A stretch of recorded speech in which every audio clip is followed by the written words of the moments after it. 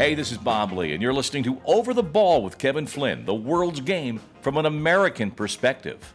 Hello, everyone, and welcome to Over the Ball with Kevin Flynn here alongside media executive and currently a disoriented, disheartened, and quite frankly, disturbed longtime Chelsea supporter for the last few years. Last few days, we've been waving smelling salts in front of his face to keep him from passing out. Grail Howlett is here, as always, and the OTB producer, a young man who is so myopically focused on Serie A that he even dreams in Italian of Sophia Loren. Do you even know who that is? Yeah, of course. We do, but Sam would have no idea. Sophia Loren? I'm not sure. Yeah, of course, yeah. Hey, well, today on the show, we have Craig Burley from ESPN FC, former Scottish international. It's always great to catch up with Craig. He's got great stories and just a lot of fun to talk to. And it was funny, guys, because I was watching Twitter yesterday, as we do. We watch the Twitter feed, and people just saying that he stayed home from work because Manchester United won or some crazy stuff. It's like people think, it's just so funny what people think. But one of the things that I thought was interesting when I was over at ESPN, one of my favorite movies is So I Married an Axe Murderer. You guys ever seen it? Yes. No. I'm almost embarrassed to admit that, but yes, I have. It's a Mike Myers movie, and I bought Craig Burley and Stevie Nickel that movie when I was at ESPN for Christmas, and Burley didn't even open it. And Stevie Nickel said he watched the first 5 minutes. He's like, I don't get it. It's like, oh my God, it was so over the top. Scottish humor. It was hysterical. It was moronic. Let's leave it at that. So they're over that. What are you guys over today on Over the Ball? Sam, you want to go first? Yeah, sure. Well, I'll build off actually what you were over last week, Kevin, which was the offsides thing and the fact that they let those plays go on a little bit too long. It's annoying. Yeah, so I'm gonna say that if they're gonna do that, I think refs need to stop calling the kind of instinctive foul, bailing out a defender when they get stripped of the ball on a really weak foul. I mean, I feel like we see this a lot. A defender gets a little bit caught in possession, shields the ball, the forward pokes it away. It's probably not a foul, but the defender gets the benefit of the doubt about 99% of the time. So I feel like if we're going to let these offsides run and then call them back, then let's let these plays run too. And if there was really a foul, the VAR can pull it back. Interesting. All right. So I know that happened a couple of times in games I was watching this weekend in Serie A. Okay. So, yeah. Grail? I'm over managerial changes at Chelsea. Oh boy. I'm just leaving it at that. I'm done. Let's just stick with something, even if it's a corpse or something. Mourinho's 3 years, and let's just keep it there. The 18 months, and then of course they signed Thomas Tuchel to an 18-month contract. Of course they did, because nothing lasts more than 18 months at Chelsea. So come on, let's stick with some plan, please. So all right, well, let's talk about that. If we're talking a little bit about Premier League here and the machinations going on, talk about this NBC sports channel being taken off the air at the end of 2021, Grail. Yeah, so I'll just do very top line. So NBC Sports Network, which basically has been around since 2009. It was formerly the Outdoor Life Network, and then it was Versus, and then Comcast bought NBC and they changed the name. It's a big deal. They've decided to go all in on Peacock and the USA Network, which is also part of the Comcast family. So they're going to basically shift all the programming over to that. The channel will no longer exist. Obviously, they save a lot of money doing that. And they're just betting because, the ESPN Pluses of the world and the Disney Pluses of the world are making a lot of money on a monthly basis for these streaming services. And that's the plan. I mean, the thing that's a little tricky is that you've got the NHL contract expiring at the end of this year for NBC Sports Network. And then you have the Premier League contract expiring at the end of 22. And the question is, will those leagues be interested in in signing a deal with somebody that now doesn't have its own channel, but has USA Network and its own Peacock streaming service? So it's a risk, but they make $4.99 a month per subscription for Peacock. They've obviously shifted a lot of games over there. We always complain about it because it forces you to buy the That's service. where the industry's going. So, but yeah, it's where it's going. It's going to have really interesting ramifications. And again, I think maybe NBC has just decided that they're probably going to let the NHL contract go, And I hope they don't let the Premier League go, because I think they do a great job. And by the way, guys, even though it's just shifting to Peacock and USA Network, which they're going to have to rebrand in some way to get people there, they still will have to produce what we're seeing, right? So the show that we see with the two Robbies and Rebecca Lowe that run on Peacock, those will still need to be produced. So it's not like those are going away. It's just a different platform. The English broadcasters doing in the American broadcast, yes, that we talk about every week. You know what my concern is, though? I remember Fox Soccer World, and I was a host of that channel for a while. It was Fox Soccer World. Then then their soccer games were so successful, it became Fox Soccer Channel, and then that became so successful, it grew and grew, and then they got rid of it. And we don't see as much soccer as we wanted to anymore. Or the one advantage of a streaming service versus channel is you can have unlimited content, right? With a channel, you have 24 hours in a day and you have to program it accordingly. Right. With a streaming service, you can have unlimited. I mean, ESPN right now has 9 channels that they put their various content across on TV. Yeah. You know, with ESPN Plus, they can have as much of anything as they want on ESPN Plus. So anyway, it's a big deal. Okay, so we'll keep our eye on that one because that's where we're watching most of our football. So, all right, let's talk national team. They play this Sunday. Berhalter invited 25 players into camp for the friendly against TNT, Trinidad and Tobago. 9 senior players. I was surprised I saw Josie was in there. He's going to get a look, I guess. I think that's more about not what kind of player Josie is, obviously, at this stage of his career, but whether he fits in with the guys, with these newer players. What are your thoughts, fellas? I think it's a leadership thing. Yeah. I think they want to have his experience in that locker room. And by all measures, Josie's supposed to be a really nice guy and a good mentor. And I think, even if he's not going to get a ton of playing time, but then again, he may, because they don't really have a number 9. I mean, we don't have the 9th position. I mean, the experience is great, but I still think we need a striker, and he's our best option. I mean, sure, we got Hoppe scoring goals over with Schalke, but that's too early there. Berhalter mentioned him, didn't he, in some of his comments? Hoppe. Yeah, it was a little like pump the brakes. I mean, he was like, yeah, of course I've seen him and he's really impressive. But again, these are a few games and we have to see the whole body of work to make any. And these guys are young. He's got 16 under 23s on the squad. So that should be interesting to watch. He also sees an upside for Jordan Morris and the loan to Swansea. I think we all see that, really. I think that's a very positive move. Jordan, I think, had the chance to go to the Bundesliga right out of college, out of Stanford. I think he was a sophomore there when he left after they won the national championship. So I think that's a good move for him to play at Swansea a little bit. And then Tuchel coming to Chelsea. Sorry to bring up Chelsea so early. It's funny, Sam. Usually he brings it up, but I'm going to bring it up this time. But I mean, that's probably going to be a good influence for Pulisic, I think. Well, yeah, because Tuchel managed him at Dortmund, so they have a familiarity. And then obviously, Tuchel is a German with Werner and Havertz. You would think there would be a good connection there, but we'll see. I always thought Pulisic and Lampard had a good relationship. So who knows? Who knows? There's so much speculation about all the intrigue and stuff that I don't know what to believe. Well, you and I were talking about that before we got on the air, but I think people said he groomed Pulisic to bring him along. I think he played so well that really had no choice. I mean, it was a lot of pressure, and he was putting the ball in the back of the net. Other Americans. McKennie, you want to talk about him? I think you saw him play, Sam. Yeah, he had another really good game for Juve and has kind of become the top midfielder right now, which is pretty awesome. Pretty fun to see. Yeah. There was a funny story that came out this week in the Italian press about how he was discovered at Schalke, and apparently the Juve sporting director, Fabio Paratici, was bored during lockdown and started watching Bundesliga games because it was the first league back and all there was on TV. And that's how he picked up on him. So that was kind of cool. But building off that, this is a move that has kind of been in the works for a little while. But Brian Reynolds, the 19-year-old FC Dallas fullback, has finalized a deal with Roma. He'd been mentioned with Juventus too, but apparently he's going to get there tomorrow and sign a 4.5-year contract.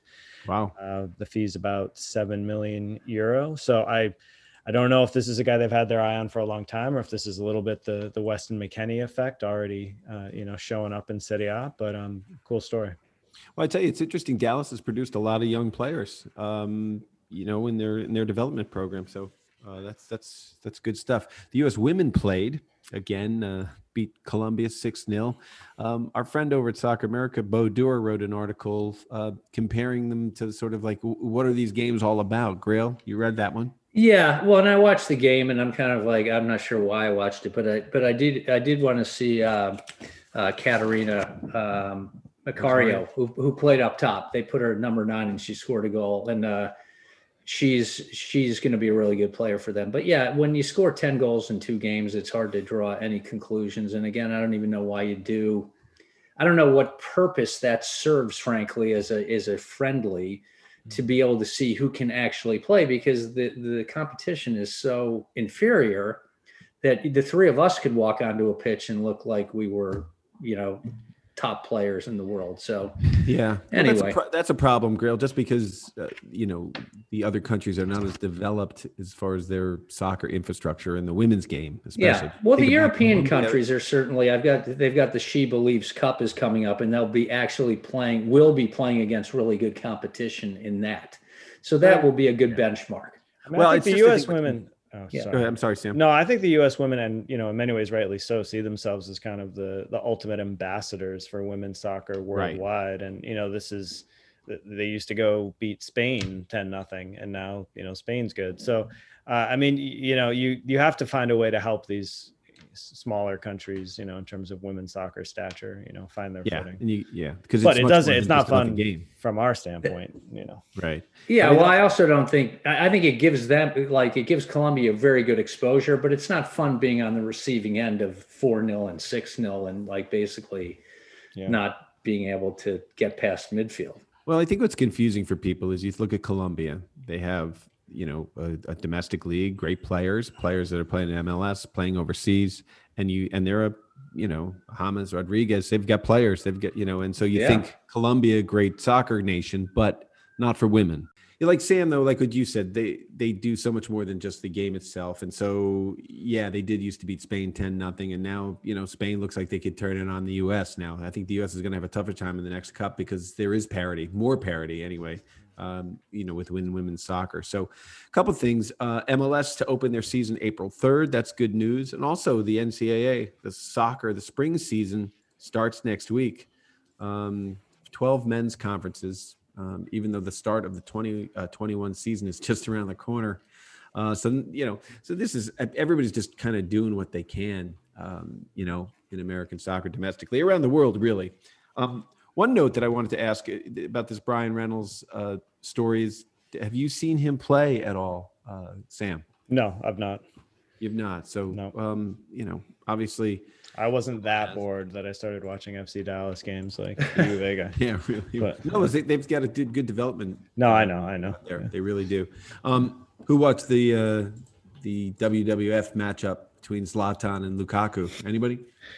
I actually didn't see this. I only watched the second half of this game, but this is making, huge headlines in Italy and I think all across Europe. I mean, for anyone who doesn't know, they got in a really heated, face-to-face argument with some choice words being thrown out. I won't repeat everything because it's pretty easy to find online. There's videos and lip readers have kind of put their spin on it. But apparently they really don't like each other from, their Man United time together. Yeah. And, there've been some people raising the prospect of this being racially motivated. But from what I've seen anyway, it just seems like two guys who really don't like each other, hurling some intense insults at one another. But I mean, two just giants of, European soccer and literally. And Serie A. Both playing well. Yeah. Both playing well. Well, that's the thing. Look, the stuff that you say to each other as players is goes back as old as the game does itself. It's always the racial element. So if nothing racist was said, I hope people don't play that card because it's just ridiculous. Like someone once said, when Zidane headbutted what's his name? Materazzi. They say he said something about my mother. I'm like, I don't think I've played in a game where someone hasn't said something about my mother. It's just the way it's part of the game. But obviously, a racist comment goes to another level. Christian Eriksen, I don't know. He had a little something, a little glimmer of hope for Christian there. Yeah, so in this same game, Eriksson scored a really nice free kick in stoppage time, came on with about 10 minutes to go and won the game for Inter. This was the Coppa Italia midweek game. Kind of the first positive thing he's done. We've mentioned before, he's been a bit of an enigma there. Conte doesn't really seem to like him too much. And in fact, after the game, he said, yeah, he's a good player, but he's too shy. So even this didn't really push him over the top. But it's good to see. I like Eriksson quite a bit as a player. I hope he still figures it out at Inter, but there's been a lot of talk he may be moving this January, so it hasn't happened yet. It hasn't been a good fit so far, but he's been in a funk even his last couple of months at Spurs. I mean, but he also showed what quality he had, with Spurs as well. So maybe he just needs to be in the right place, Yeah. So, and we'll talk mostly about Lampard, maybe with Craig Burley. I think, but also Euro 2020, they're still trying to have it. Yeah. Well, so Euro 2020 in 2021. 21, I mean, yeah. No, well, it's good. It's technically still called Euro 2020. Right. In 21. So there had, the idea initially was to have this be a pan-European tournament for the first time, which I think is kind of cool. And recently there'd been speculation that they might pare that down and just have it in one country, so there's not as much travel involved, which I think makes a lot of sense. Most people would agree. But it seems like UEFA are still determined to have this, continent-wide tournament happen. Follow the money, gents. Follow the money. And your boy Papu Gomez, he leaves. I thought this was worth mentioning, just because he'd been linked with a move to MLS and FC Cincinnati, but he leaves Atalanta to join Sevilla officially. That just happened a few days ago. Very sad because he's been such a symbol of the Atalanta team the last few years, the captain. That said, he's not played for, about the last 3-4 weeks, and Atalanta have not really missed a beat. So that's good news. But yeah, sad to see him go and no MLS. All right, well, good stuff. So let's save some time here for Craig Burley when we come back on Over the Ball. He's from ESPN FC, Scottish Internationals. Always got some great stories. I want to listen to him. All right, everybody, you're listening to Over the Ball. We'll be back. Over the Ball is brought to you by Soccer America. Go to socceramerica.com/join and sign up for the Soccer America Pro membership. It's just $4.90 a month or $49 a year. And by Ticket IQ, the simplest and cheapest way to buy tickets. Go to ticketiq.com. And when it asks for the promo code, punch in OTB10 for $10 off of your purchase. Can't lose. All right, joining us now and Over the Ball, he's that face and the knowledge at ESPN FC that we see many nights a week. And I got to tell you, Craig Burley, former Chelsea guy, which we'll get to in a little bit, played for Derby, Celtic, 46 caps for Scotland. Welcome to Over the Ball, Burls. How are you? It's been a while. It has been a while, but you're always on my mind, as they say. But yesterday I'm reading the Twitter feed, and some people are going at you. They're like pretending that you stayed home from work because Chelsea lost or changed managers. It's kind of like, it's like, you get a life, people, please. Well, it's irrational, isn't it? I mean, it's like, and I think they were actually serious. How come? And I think it was aimed at Stevie Nicol and myself, but I think basically myself, and it was said, how come whenever Liverpool lose and Man United win, Burley's never on the show? I mean, how come? And I'm like, these people actually think that. I mean, ESPN's a rather large company. They have people who are actually employed to schedule. It's not like they don't just go, oh, we don't have any schedulers at ESPN. Just come in when you want. So it's like, yeah, but that's social media, isn't it? Yeah, I guess. Yeah, you guys do rock, paper, scissors every morning to see who shows up on the set at night. I love it. Yeah, I think, all right. So I think Liverpool will, they're definitely going to lose to Burnley at home. So let's take a day off next Thursday. They believe it. Well, I would guarantee you that they were never players at any level, really. Generally, I think it's funny, but it's like, oh, Stevie Nicol must be devastated when Liverpool loses. It's like, I think he probably got over it. I think he's okay. Yeah, he just pulls another Budweiser. You can just hear it going. Exactly. And he goes, oh well. But him. Yeah. So good. So let's talk a little bit. You were a Chelsea player. Grail just lives and breathes Chelsea. Do you know, actually, I gave up on Twitter for a little bit, Kevin, just to digress. I gave up on it for a little bit. for about, I think it was July through till November, December. And, one of the reasons I did it was because I'm not a huge social media guy. I mean, I've got a few thousand followers. I don't hanker for 1 million or whatever some people tend to think that that's the answer to everything. If we have X amount of followers, I do it I use it as an information tool more than anything else to get information about sport from England and across the US and wherever, and news. But I actually gave up on it for 6 months, and it wasn't because of the trolls or people just being rude or obnoxious. I actually gave up on it because of people in our business. Does that make sense? Well, explain yourself, because that's interesting. But I got a bit fed up of the sort of within the industry. I'm not just meaning TV, but print journalism, broadcasting, radio, whatever. And it's the kind of retweeting of praise and the sort of patting each other on the back, telling everybody publicly how good a job everybody's doing. And I kind of think, just leave that alone. And I got a little bit fed up of just watching people tell everybody how good they were and then them telling them back how good they were. And I thought, I don't really want to see this. It's a bit annoying.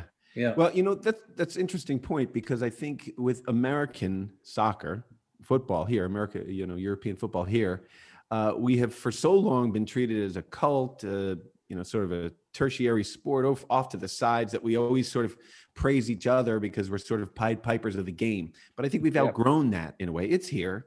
It's not as big as it is in other places, but it's here. It's established. And I think the lack of self-criticism actually hurts us in the long run with the product itself. Yeah, that wasn't an Americanism I was talking about there. That was a generalization from the Premier League people and the British broadcasters as well. I mean, there's a small amount of it goes on, but it sort of seeps into your bloodstream and sort of starts to boil the blood.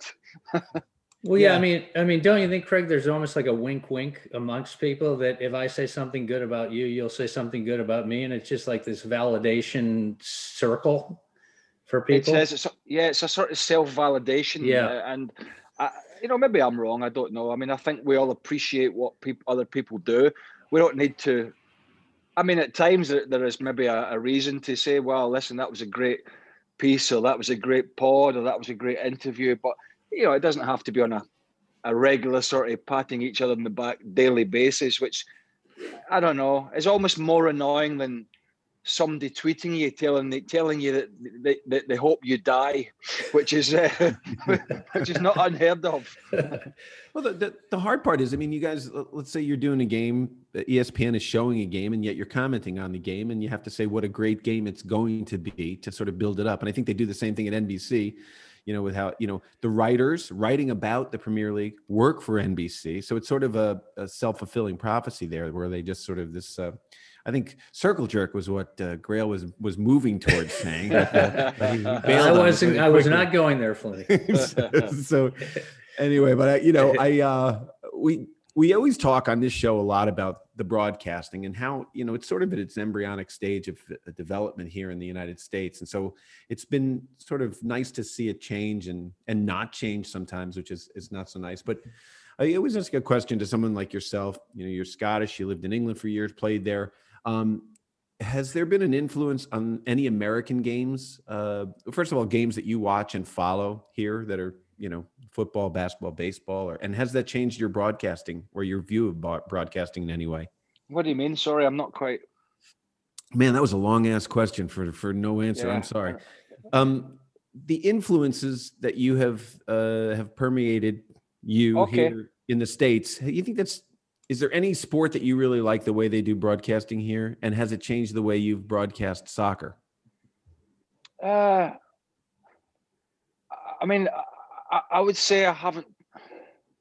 I haven't looked at anybody in broadcasting and thought that's what I want to do, because I've always tried to just be who I am. And when I started in around 2004, when I finished playing in full-time broadcasting, I decided to, and I think I've told you this before, I decided to try and distance myself from players, even if they were friends and former clubs. And I made a conscious decision that I wasn't that player anymore, and I wasn't the best buddies with every guy who was playing, and I was broadcasting, and I'm very aware of, and I've always been aware of, that's the way I want to do it. And now there's a lot of people do it the other way, and I don't say that's the wrong way, but I don't agree with it. I mean, for instance, when I was broadcasting for a long period in the UK with John Champion as a commentator, and you would call it a colour commentator here. Yeah. We would call it a co-commentator, which would be my role. I would rarely ever be seen pitch side or in a tunnel before a game, when the players were coming out for warm-up and blah, blah, blah. Sometimes I had to go down there because the producer needed me. But more often than not, I went from broadcast truck to gantry position, or you'd call it booth position, because I don't want to. My mindset is I don't want to be down there, fraternizing and chatting with players. And I think it's something they do here in America a lot, is that they try and interact a lot with coaches and current players, and they go to meetings. And from my point of view, that's a very Americanism way of doing it. I see that as, what's the word? I see that as detrimental then to how I might be able to do my job if there's a big moment happens in that sport and it's controversial. And I'm now talking about a guy who I was texting or talking with on a weekly basis. Now my judgment is slightly clouded. Am I making sense? You like him. You like him or because don't like him. Because I like him or I don't like him, and I've been chatting to him, and it's difficult because it's difficult to extricate yourself from that. But I think when you go into broadcasting, it's beneficial if you can do that in the most part to allow you to have a more objective opinion on the other side. And that's what I try and do. They do it slightly differently here. And I mean, when the MLS guys used to go to, when the US guys used to go into meetings with Jurgen Klinsmann and all these other people, if I was part of those broadcasts, they wouldn't have let me within a mile of the campus. Yeah. They say, you can't come for a meeting because you were saying this, and this, and this over our last game. And I would be like, yeah, because that's my job. And so I struggle to see that side of it and the benefits. Now, there may be benefits. I don't know. I struggle to see that. Well, it also seems like one of the criticisms we had was that, like during the Jurgen Klinsmann era, there was no criticism of him. Everybody tried to be his buddy and was like his cheerleader. And I think that's something you don't get overseas that you got here in the States, because I don't know whether we didn't have enough history or whatever it was, but we were like so grateful to have Jurgen Klinsmann that we never criticized him for a couple of years. And we wound up, with a shit show. Well, you did, but then you also got, you're also participating in World Cups and was it the last 16, which, against Belgium. So there's pros and cons, I suppose, to everything. Yeah. Grail? Yeah, Craig, great having you. So given what you just said, I'll keep your Chelsea career out of this question. But since it's kind of the elephant in the room, from a commentator standpoint, just curious what you think of the Frank Lampard sacking and, what went into it, and just, from kind of from your past playing days, but also from where you sit now. Well, Grail, the one thing I would say is that, the football club, the Chelsea Football Club, has changed so much from my time that it's a different animal because of ownership. So, in terms of Frank Lampard, I don't have an issue with his sacking. In an ideal world, every manager, coach would get to the end of the season and then we reassess. Yeah. But as you know, we don't live in that world. We live in a world where, particularly at Chelsea, they've had 14 full-time managers now in 18 years of Abramovich ownership. Now, I didn't study maths at school very well, but even I can figure that out. It's less than every 18 months, basically, if you do it that way. So he knew what he was going into. Once they spent a lot of money in the summer, that was the pressure cranked up even more. Bearing in mind they had a transfer ban the year before. So the bar was raised. Hopes were high when they were, I think, top of the league around December the 5th. Mm-hmm. Took a second team, a second 11, basically. Think about it.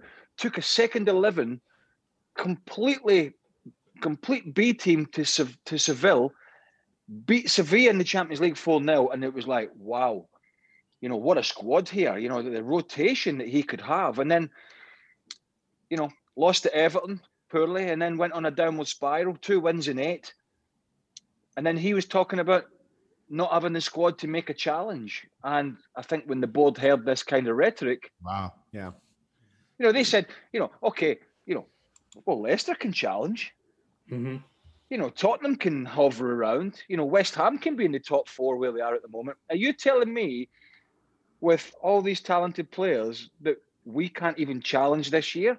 In a year when Liverpool and Manchester City are probably going to be around at least 20 points worse off than the previous 3 seasons. Mm-hmm. So when you put all that in the boiling point, I think there was a lot of questions being asked within the Chelsea hierarchy. That's interesting. Sam?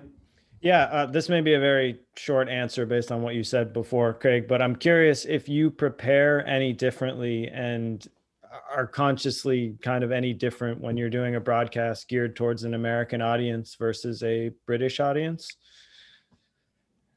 Well, first and foremost, Sam, I don't prepare. Hey, we should have been in school together, Craig. Can't visualize this, but I've got a little cigarette packet here that I just write a few notes on. Well, the answer is I've always given that notion of that I sort of do everything off the cuff. I don't quite do that. I'm not one of these commentators who, the guys who would be the play-by-play have a list as long as your arm normally with stats and that's their job. The only thing I would say for the American audience, I may change rhetoric a little bit. So I'll take out any terminology that might be British humour or UK terminology for something, or Cockney rhyme, or anything like that. And I'll call it soccer rather than football. So, but no, I don't change much in terms of the way I would do it. I'm just mindful that the one thing I don't do, when I first came here, I was a little aggressive on Major League Soccer. And I sort of changed tact on that because I thought, well, this is a lose-lose because there's no point in doing that. And also the fact I am aware that, as Kevin said, either just at the start or before, the MLS has come a long way. Right. There's no doubt about that. I mean, the money, the stadiums, particularly the stadiums, and the fan experience is amazing. And I thought to myself when I first came in as some smart-ass UK guy, and I was like, oh, MLS is not very good. Let's talk about the Premier League. And I thought, hold on, that's not, let's take a step back here. That's not really the way to go about it, particularly when your employer has paid a lot of money for the rights to it as well. Yeah. So to build off that a little bit, as a Scot who played obviously in Scotland too, you hear people say often that the MLS is kind of on a similar level to the Scottish Premier League, which is not a league that many of us know a lot about here. So I'm curious if you think that's an apt comparison and just kind of where you think MLS fits in that hierarchy. It's difficult to tell because, again, from my time playing in Scotland and between sort of 97 and late 99, you had some of the greatest players in Europe playing in Scottish football. Mm-hmm. And that wasn't me, by the way. Before you did all right, Burl. You did all right. We signed Paul Lambert from Borussia Dortmund, my Scottish colleague. We signed him to come and partner me in midfield, and he'd won a Champions League with Dortmund a few months earlier, playing under Otmar Hitzfeld. And, we had Henrik Larsson up front, who went on to be one of the greatest strikers, the Swede in European football, at Barcelona, Man United, Celtic, partnering Ibrahimovic up front. Rangers had Gascoigne and Brian Laudrup and all these Italian players. And it was just an amazing time to be playing there. And that was a really, really good standard, of football back then. It's changed in Scotland and the money's not quite there. And so it would be a difficult answer for me. I think ultimately teams like Celtic and Rangers would still probably be a little bit too strong for some of the MLS sides, particularly because they've been able to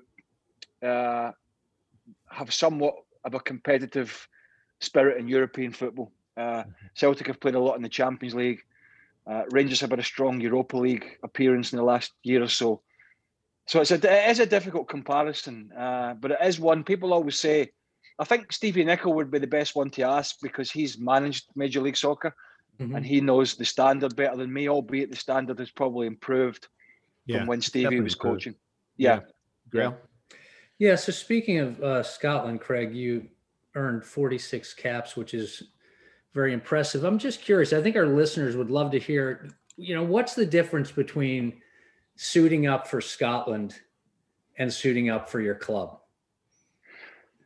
Well, I won 46, Grail, and I could have, there's a Hall of Fame in Scotland. There's a Hall of Fame everywhere these days. There's a Hall of Fame in Scotland. Yeah. You get a Hall of Fame for getting to school these days, don't you? Oh, I got to school. Okay, you're in the Hall of Fame. Here's a trophy and an orange. Here's a trophy. Here's a badge. Oh, great. What does this entitle me to? It's an interesting thing because they have a Hall of Fame for 50 caps. But Dude. Yeah. No, I could have carried on. I actually retired. Okay. I retired. And one of the reasons I retired because my body was starting to, I'd played at the World Cup and blah, blah, blah. And the Scottish national team was taking a bit of a downturn. My career was coming to an end. So many injuries. And I couldn't do it anymore. I played in a game. My last game was Austria in Glasgow. And it was awful. I think it was under Bertie Vogts. And I played and honestly, I couldn't move. And I went up to we lost. And I went up to the lounge after the game. I'll never forget. You limped up there. I did. I got injured going up the stairs. That was kind of where it was. And my dad said to me, I got in the lounge and there was family and that there and all the players and families and, friends. Right. And my dad said to me, pack it in. Oh my God. Thanks, Dad. That's an honest father. He says, pack it in, you've had your time. And I went, but it's true, I had. And so I could have hung around to try and get an extra 4 caps.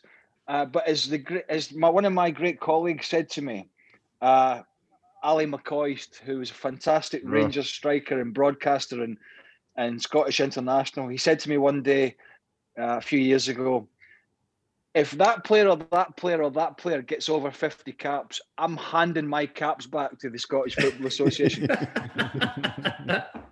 Because they're just because they're handing caps out in the last few years. I'll give you an example. Stevie Nicol was a better player than me and played at Liverpool at a higher level. And I think Stevie's got something like 20 caps. They're giving caps out like confetti now. And I have totally gone off Grail's question, which I think was, what's the difference? Yeah, just the emotional side. Yeah, well, I think the difference is when you're playing for your club, there's always a game in 4 days to put it right. I think when you're playing for your country, not only do you have that responsibility of the football, soccer fraternity in that country, but you have the responsibility of a World Cup or a European Championship qualification, and you can't right the wrong probably for another 2 months. Right. Mm-hmm. And it's the expectation, and you learn to grow with that as you get to 15, 20 caps. It sort of dilutes quite a lot. But I remember, I think it was my 5th cap, playing in the final qualification game for Euro 96, which was the Euros that were held in England that were won by a very good Germany side. And we qualified on the last day against Greece at Hampden Park in Glasgow, the old Hampden before it was renovated, 50 or 60,000 there. And this was it. And I was selected to play, and I think it was my first game at Hampden ever. And it was my 5th cap. And I don't remember ever being so nervous because qualification was on the line and I was a newbie. Now, had that game been in my 35th cap, that would have been a huge difference, but it was my 5th. Mm-hmm. And to have that, and to go up to Hampden where I'd gone there as a boy and watched my uncle George play for Scotland, my dad's brother, George Burley. And I'd gone up to watch him play as a 9 or 10-year-old. My dad would take me up and I would see the Joe Jordans and the Graham Souness and all these great, Kenny Dalglish, all these great Scottish players playing at Hampden, warming up in front of the bagpipes. And now I'm doing that. And I was like, oh, wow, Amazing. this is, and somewhat that was diluted, 2 or 3 years later. But as a youngster, it was very at the forefront of my mind, just what this meant to be playing at this level. And for your country. I think and by the way, guess who scored the winner that day?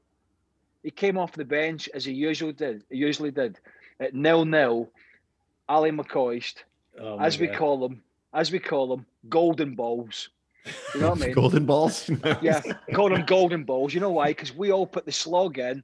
He come off the bench, scored the header, run behind the goals, took all the celebrations, and what did the back page of the newspaper say tomorrow? McCoist the hero. Again, coming in on the 70th minute. Golden balls. Well, you mentioned an interesting point. There are a lot more fixtures now for national teams, and they're trying to cap tie guys, and so people are coming in and out of the national team. I know for the U.S. national team, we talk about it each time they play. I'm like, there's 5 or 6 guys, I don't know who they are, I don't know where they came from. I'm kind of like they're coming out of nowhere now, so there's just a lot more opportunity. So it's maybe not as meaningful until you get close to the big games. Yeah, there's a lot of games. Yeah. So, all right. So, the boys wanted to ask you. Well, I want to ask you one quick question, because when I think I watched you play in '98, you were in France, right? That's where you scored the World Cup goal. Yeah. I watched the under-14s play from a bunch of different countries, and the 2 teams who were head and shoulders above every other team. These are the young kids playing, were the Spanish and the Scottish. Yeah. They played so well, and I wondered why maybe that didn't translate into the pro ranks as much. As many Scottish players. Do they not get the support after 14, 15, or what's the deal with that? Do you have any idea? Yeah, lager. They discovered women and beer. Yeah, 1-word answer, and it makes sense to all of us. I mean, I think at the end of the day, it's who can operate. Whose body can function the best with a copious amounts of lager in it at the highest level in the morning.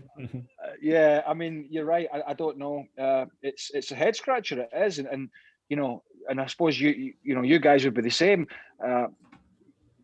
When I would get home from school, the first thing I would do was show the rucksack as it is now, show the satchel, show the bag in the house, and I'd be in the back garden or I'd be on the street with the football. All day, right? Yeah. All day, every day, weekends. My mum and dad screaming at me to get in the house at 9 o'clock at night because it's getting dark and blah, blah, blah. And I just think there's a whole social transition to a different way of life. And that has its effects. That has its effects too. It's not the only reason, but I'm sure there's 100+ reasons. I don't know. And when you look at the players Scotland in particular have produced over the years, way before I was playing, to think Scotland have never been out a group stage at a major tournament with some of the greatest players in European football in the 60s, 70s and 80s is really quite a head scratcher. Yeah, a lot has changed. So you played for Celtic for a while. The guys wanted to know if you ever had any run-ins with Rod Stewart. No, have you ever seen the Rod Stewart video of doing the Scottish Cup draw? Oh yeah. I haven't seen that. No. Yeah, well, I know he's a fanatical Scotland fan, so we were wondering if you'd ever bumped into him in his global travels to watch you guys play. But Kevin, you've got to watch a YouTube video of Rod Stewart making the Scottish Cup draw, which would be, as you know, Rangers, Celtic, Hearts. You have to watch this video because he's doing it with an old teammate of mine called Alan Stubbs, and it is live on the BBC, I believe, in Scotland. Yeah. And it's fair to say Rod has had a couple. Cocktails. Right? And it is for the people listening to this, please go and search into YouTube Rod Stewart Scottish Cup draw, and I promise you, you will piss yourself laughing at this because he doesn't give a stuff. and he's clearly not thinking straight. But it's quite funny. So go and watch that, and tell me you don't laugh, and I'll be. But the interesting thing is Rod Stewart apparently made the song for our World Cup in '98. Yeah. And he got it all wrong because the song was "Don't Come Home Too Soon." Well, we always come home too soon. We should have worked it out, but I can't remember. Actually, this is true story, Grail. And I can't remember if it was before Euro '96 or France '98. I think it was France '98. So on both occasions, we came to the US to prepare for those major tournaments. And it's a small world because the first time we came in '96, we played against the US in New Britain, I believe, which is, in the area I'm living. Well, I'm not in New Britain, but I'm in the Hartford, Central Connecticut area. And we stayed in a hotel in Hartford. And I didn't know. I mean, back in the day, I didn't know where Hartford was in the US. We just flew in and blah, blah. Right. And I can't believe it. Like, what was that? 96, and 20 odd years later, I'm living 20 minutes from this freaking ground. Right. And I don't know why we played there, but we did. And then 2 years later, we come back and we played against Colombia and a few other teams. And we played against the US in Washington at the old, what do you call that stadium? RFK. Yeah. So we played the US there. And I think Craig Brown, the coach, left a few of us out because we were going to be starting in France. The cow pasture too, by the way. Yeah, and by the way, it was the end of May, give or take a few days. And I'd never been to Washington before. And I didn't realize how humid it gets down there. Yeah. Holy smokes. Yeah, there was all these pale-skinned Scotsmen running about with sweat just pouring out them. But the interesting thing is, we were training for, as you call it camp. I'll call it camp because I try to be an American. I'll call it camp. We were in camp here, and I've no idea where it was. Can't remember. It might have been Miami. And Rod Stewart came to train with us. Right? No. We're preparing for the World Cup, and Craig Brown invites Rod Stewart to come and train with us, and he actually joined in. He's quite a thin and frail guy, He's not a very robust. Yeah. He's probably in his 60s then, maybe, or late 50s, 60s, I would think. Oh, I'm forgetting about that. Yeah. So he was. So he came and trained with us, right? And he joined in. And joined in what you call the 5-a-side or the 6-a-side, the little games. Right. He joined in. He was loving it and all that. And there was a camera crew there, and somebody was getting something out of it, not us. And the worrying thing was that he could have gotten our team. That was the worry. No. I hope you guys were megging him and taking the piss out of him. You get it. So you we had a good war with those guys. You deserve to get schooled. So so he joined in with us, and so we trained with him, and so that this is all very hazy because it's so long ago. This is many lagers under the bridge, right? Yeah. Ago, many. I remember. You know me, Kevin. So but to tail on the back of that story, he then invited us to Madison Square Gardens because he was playing the concert there. Oh. So I think we were actually based Jersey. in the Newark area. Yeah. We were based in New Jersey. That's right. Because we went out for a night out, a few of the boys, and we forgot where our hotel was, and we couldn't get back. That's another story. And so we went to Madison Square Garden, and we've got these sort of front row seats. And I'm not a big music guy, but I'll listen to a bit. But give me a bit of Mark Knopfler any day of the week. But there you go.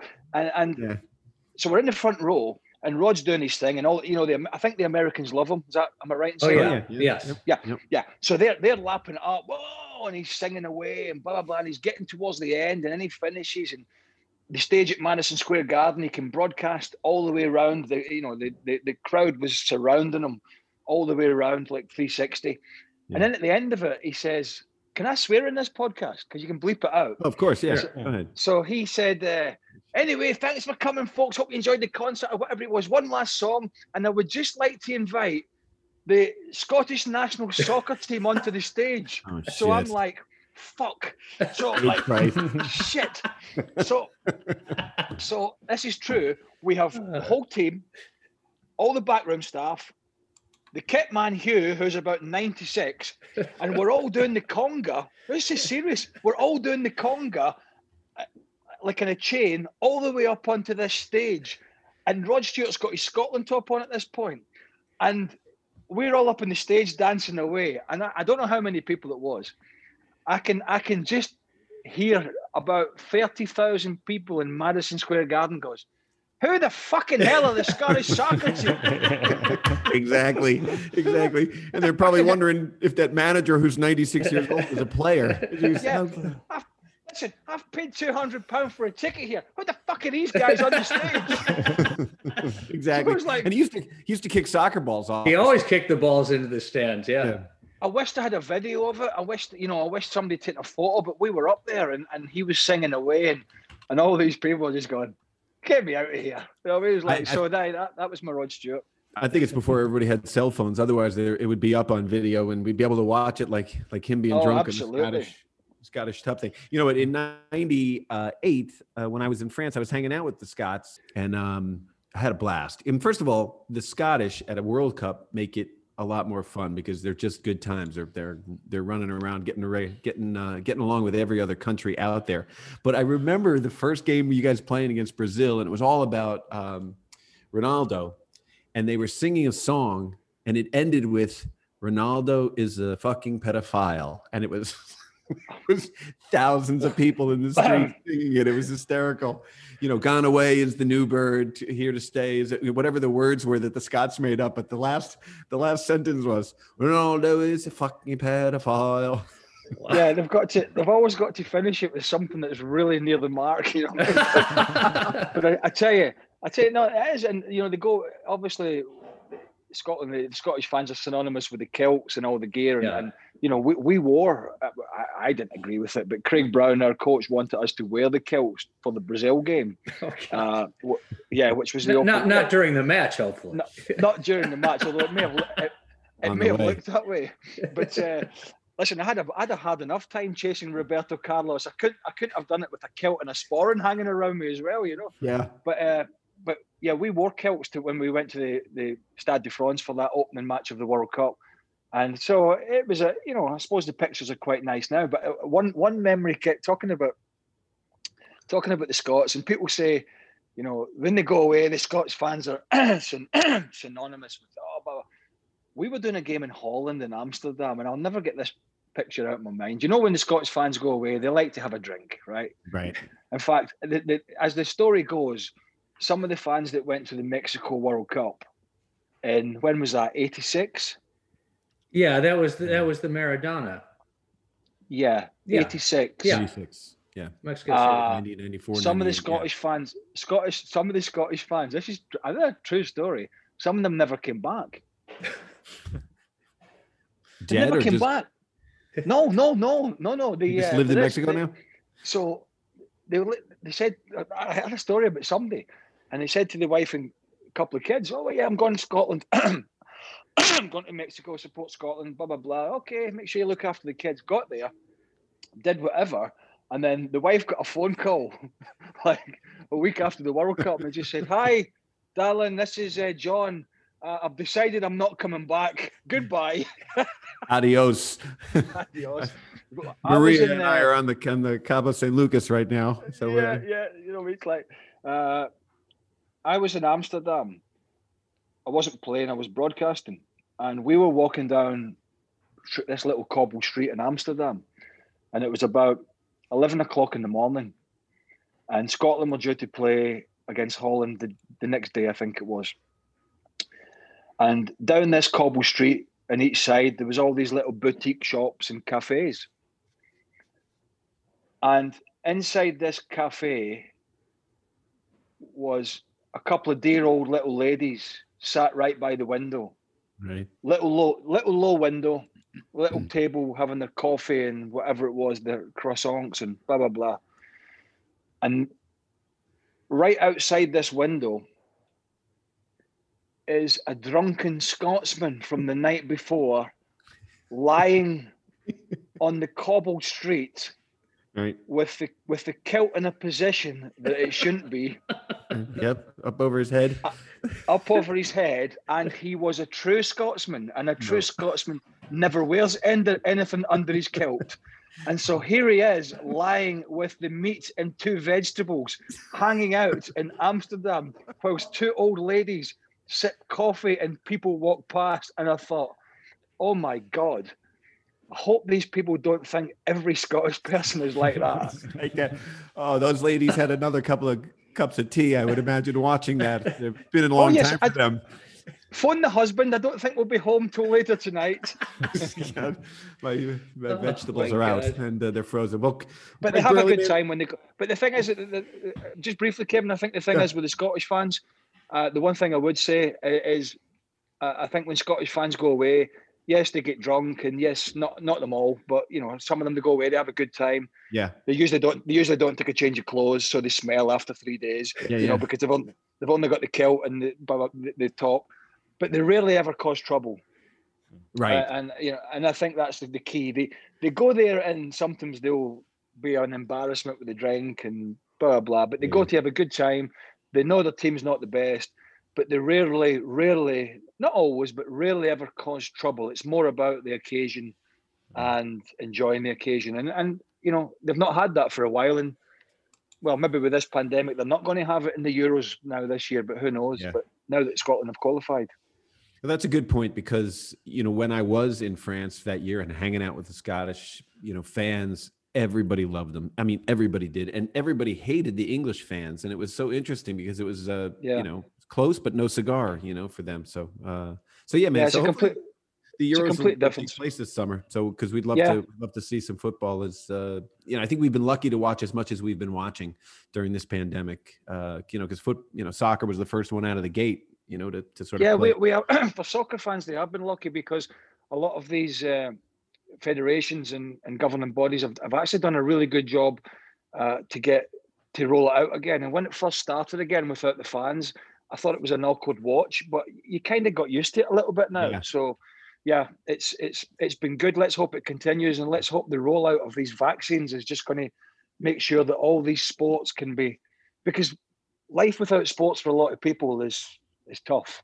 It's been interesting, hasn't it, to watch it, because you sort of make fun of it, sort of saying get a life, but then when it's not there, you're like, wow, it was a part of my life, a big part. And it's interesting, the camaraderie with everyone else. And the only thing I want to say, if the quicker we can roll out these vaccines, the quicker you can get a haircut. I know, look at this. I'm going with the COVID non-cut. That's what I'm going for. I'm jealous. I'm trying to. Well, the thing is, I'm trying to bring the mullet back, and I can just comb over my bald spot. That's what happens there. As Ali McCoy once said to me, "If your hair gets any further back, you'll be combing your ass." Craig Burley with a hairy ass. We appreciate you being on the show. Thanks for joining us on Over the Ball. Great work at ESPN FC, and say hey to the boys for me. I will do. Cheers, guys. Hey, remember to tweet us at Over the Ball, like us on Facebook and Instagram, and write a review. In fact, make us one of your favorites. It makes a big difference. That was great. Always love talking to Craig Burley. I miss him. I'm here in the West Coast now. I don't see him as often as I used to. But I'll never think of a kilt the same way after that story. By the way, that I'm sure has happened many spectacular. Times. Yeah, and they'll never quite be the same. So it's sad a little bit to hear, how the Scottish League in particular and the national team a little bit has declined in recent years. Because I definitely remember right around the turn of the millennium, when I started becoming aware of European soccer. I mean, Celtic and Rangers were legit big teams, and it's kind of money. Well, everything's a lot of it's just money, towards CPL, right? I mean. And right around that time, there was a lot of talk about, Celtic and Rangers joining the English Premier League or finding some kind of way to do it. And it seems like because that didn't happen, they ended up sort of on the back burner. That would be along the lines of sort of a super league, starting to line up. And so probably they fought that, because the domestic league would totally shrivel up in Scotland if those two teams left, or three teams. Mm-hmm. The Welsh domestic league, the Irish one. What's also been the challenging part of Scottish football is you've always had three teams or four teams that dominated. And then there was everybody else. I mean, not that that doesn't happen in the Premier League, but the drop off has always been so massive between those clubs that it was tough to kind of sustain, like, you know, a lot of good clubs. No, that works with PSG, you know. I mean, so all right. So what do you got for us, Sam? Do you have anything? Any quiz? I got a quiz. So I don't know why I was thinking about this, but I was, and that's heading and its impact on games. I think it's because my friend asked me the other day. He's got a young kid, and he was saying, you know, should I let them head the ball, you know, up to whatever age? And I say 14. Yeah. So anyway, I took a look on whoscored.com at aerial challenges and goals from headers across the top 5 European leagues for this season and MLS for last season, 2020. Yeah. So I wonder if you guys can tell me what the average number of aerial challenges per game is across European leagues this season. An aerial challenge being, you know, a header essentially. Well, does that mean 2 people or just people heading the ball collectively? I think it's just people heading the ball. My girlfriend says 22. I'm going to say 40.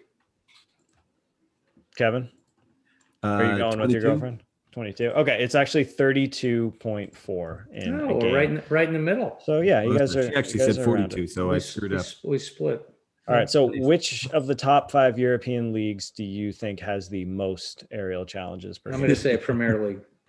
Yeah, I would too. But are we going against the cultural? I'm saying Premier League. It's always been a header league to me. Even though there are no English players in the Premier League, we'll go with it. What do we got, Sam? It's actually La Liga so far. Whoa. 34.75. And what league do you think has the lowest average per game? I'm going to say Bundesliga. Serie A. Correct. Serie A with 28.27. Sit down. So that's the low end. Well, they're very meek.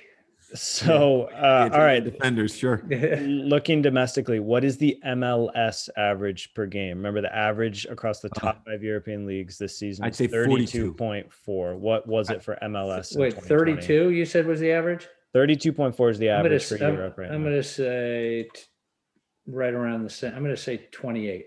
I'm going to say more. I'm going to say 40.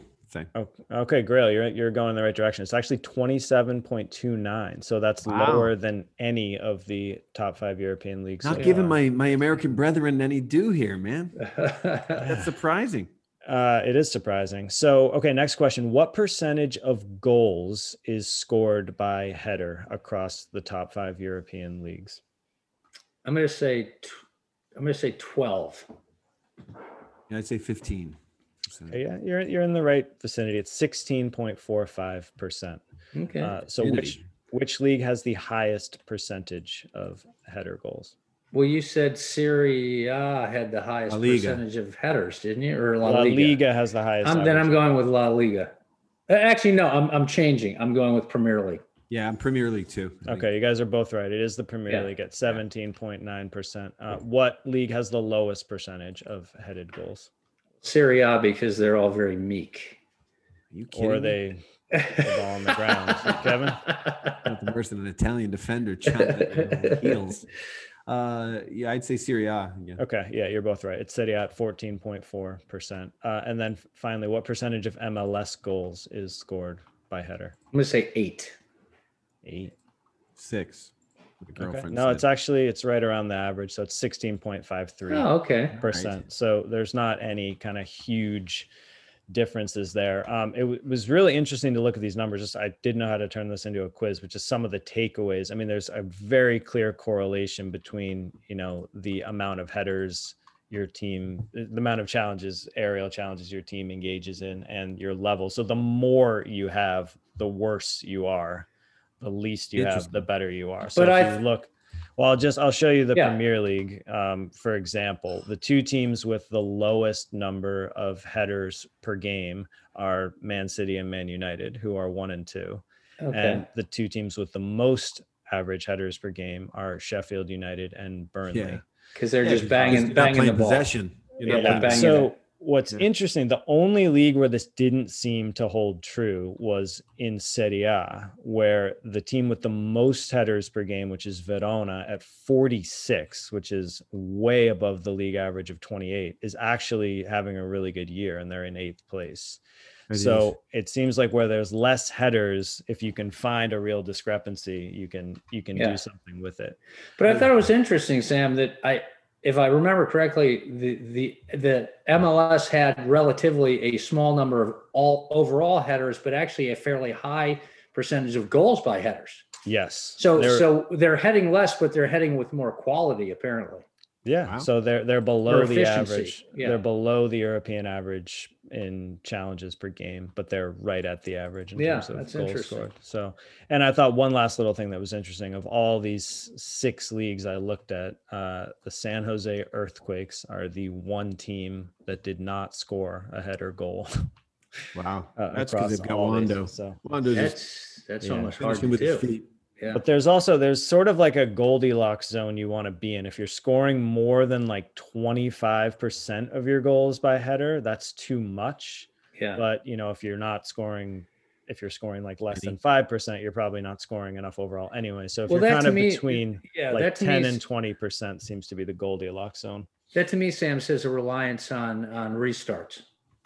Set pieces, set pieces. Yeah. If you're scoring a lot of goals from that, it's mostly corners and free kicks. Wow, Sam breaking it down with the nice stuff, Sam. Money Great ball stuff. there, man. I mean that's just this year. Again, I don't know the very trends, cool though. But some interesting stuff. Very good stuff. What games we watching this weekend, guys? Then we'll get going here. Grail, what do you got? Yeah, well, I got Spurs Liverpool today, so that's a little before the weekend, and then we got Arsenal Man United on Saturday, and then obviously Sunday U.S. men's national team against Trinidad and Tobago. Got to check that out. TNT. Yeah.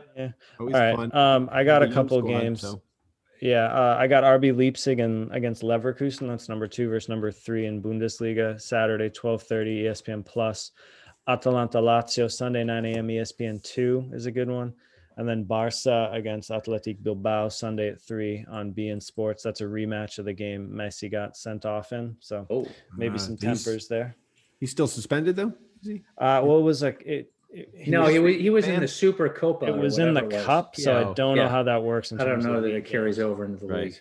Okay, well, a lot of good football on this weekend, so a lot to enjoy, a lot to talk about next week on Over the Ball. Thanks for joining us, everybody, on OTB this week. I'd like to thank our guest from ESPN FC, Craig Burley.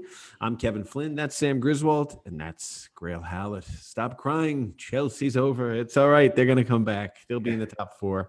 Watch. See you, everyone.